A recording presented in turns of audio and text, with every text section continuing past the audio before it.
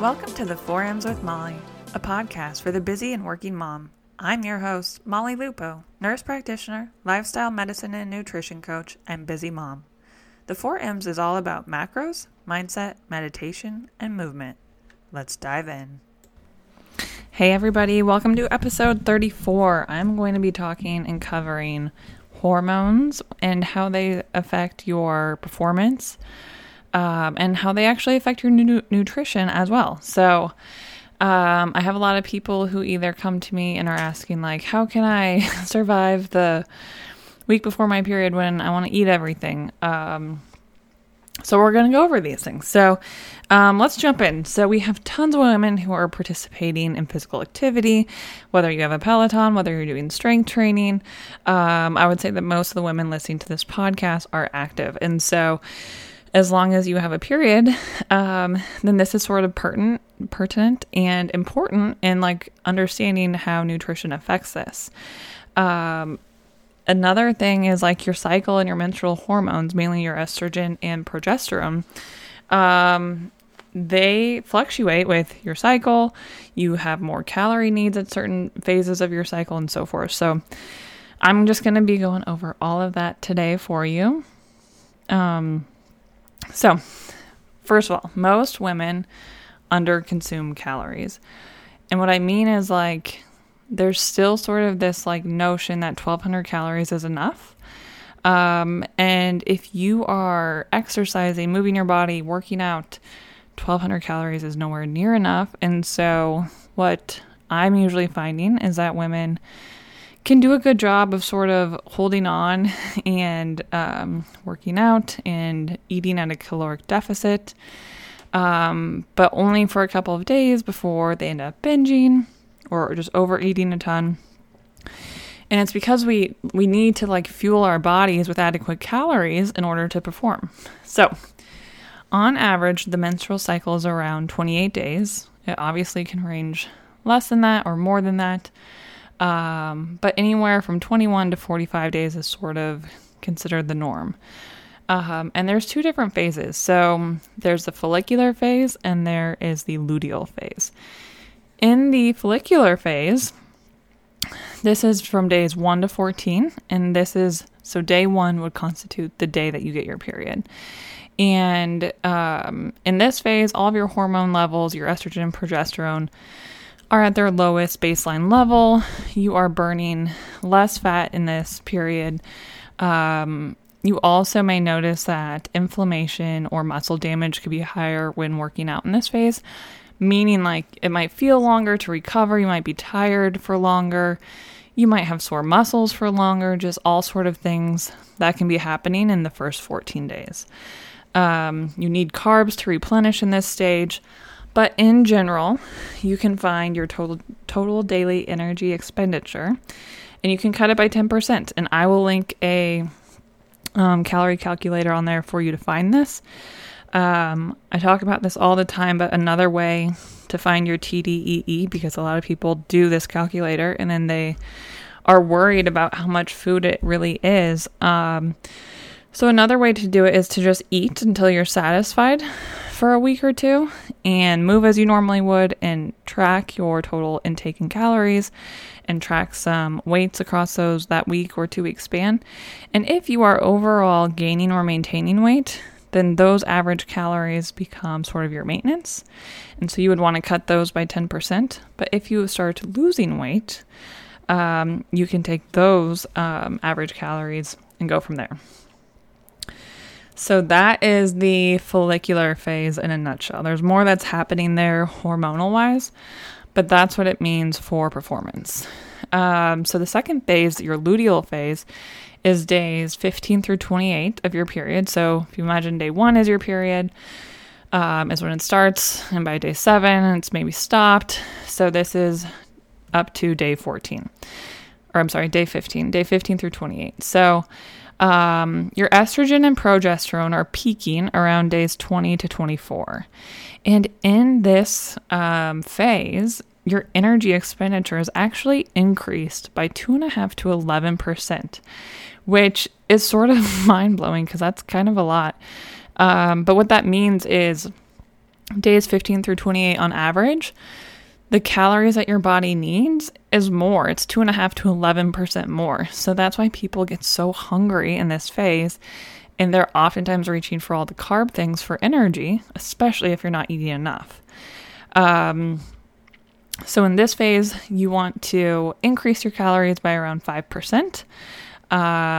Your body needs more calories, and so forth. So this phases are super interesting because your metabolism is actually upregulated. And in this particular phase, you have increase of fat metabolism in your protein. So I'm going to go through this in a minute, how to sort of think about your calories when you track your cycle. But I just want to sort of emphasize here that like you need adequate calories to do your workouts and to feel energized and to not feel tired all of the time. And this is important because I have people who come to me who are at 1,000 or 1,200 calories and they're tired and their performances are horrible, but they're scared to death to go up. So for people like that, I would highly recommend going and finding your total daily energy expenditure on the Omni calculator. You can Google that, OMNI, and slowly working up to your maintenance calories, maybe by 50 to 100 calories a week, and cutting once you get back up to maintenance calories, maintaining your weight. I'm just going to hit protein, carbs, and fats quick. So protein is so important for all the things, but protein is important because it maintains your lean muscle mass while you lose fat. And some little nuggets of wisdom here are to try to space your protein throughout the day, 20 to 30 grams like per time that you eat. And really sort of the overall recommendations for someone who is an athlete or who's active is 0.8 or 0.7 to 1.0 grams of protein per pound of body weight. So if you weighed 120 pounds, you could take 0.7 times 120 and you would find where your protein intake lies. Protein is also important because it helps us regulate our skeletal muscle and build the actual muscle. And lean muscle is so important. You hear me talk about it all the time, but it's important because it will burn more calories than just untrained lean muscle. So things to think about. And then carbohydrates, of course, are our fuel source during moderate to high intensity exercise. You can do some pre-exercise carbs during the follicular phase if you want, because you will be burning more carbs at that point. I don't get too caught up in this, especially if I don't really work with people who are training for big events that are like more than 90 minutes or more than an hour. And I kind of talked about that last week where, unless it's more than that, you don't necessarily have to preload. So those are things to think about. I prefer to do my workouts fasted, but with a little bit of coffee, because that caffeine makes a difference for me in how I feel and how I perform. And then you want to make sure you're getting adequate fats, and fats are important for maintaining sex hormones, for maintaining your cycle. If you've lost your cycle, it could be a plethora of reasons, but one of them is not getting enough fat in the diet. And you want to try to get your fat sources from lean meats, nuts, seeds, eggs, avocado. Those things will help keep you full and satisfied. So that's sort of the down low on the follicular and luteal phases.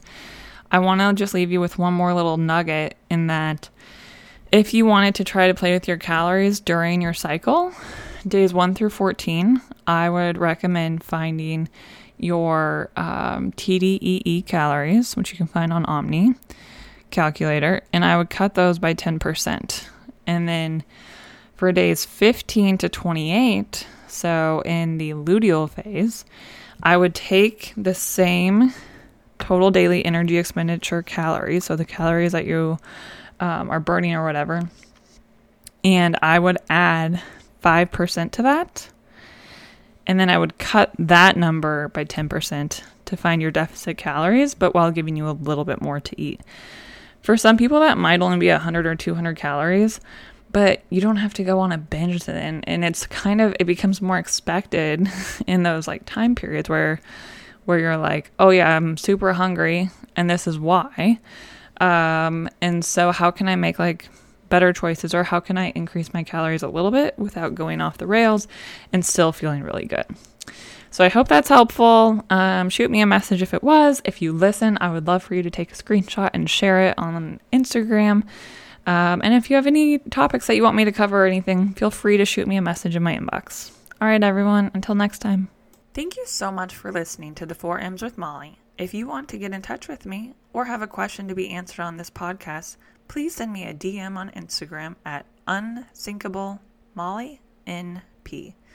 I love hearing from you. My DMs are always open. And as always, if you enjoyed the show, please share it with someone you love and give us a 5-star review on iTunes.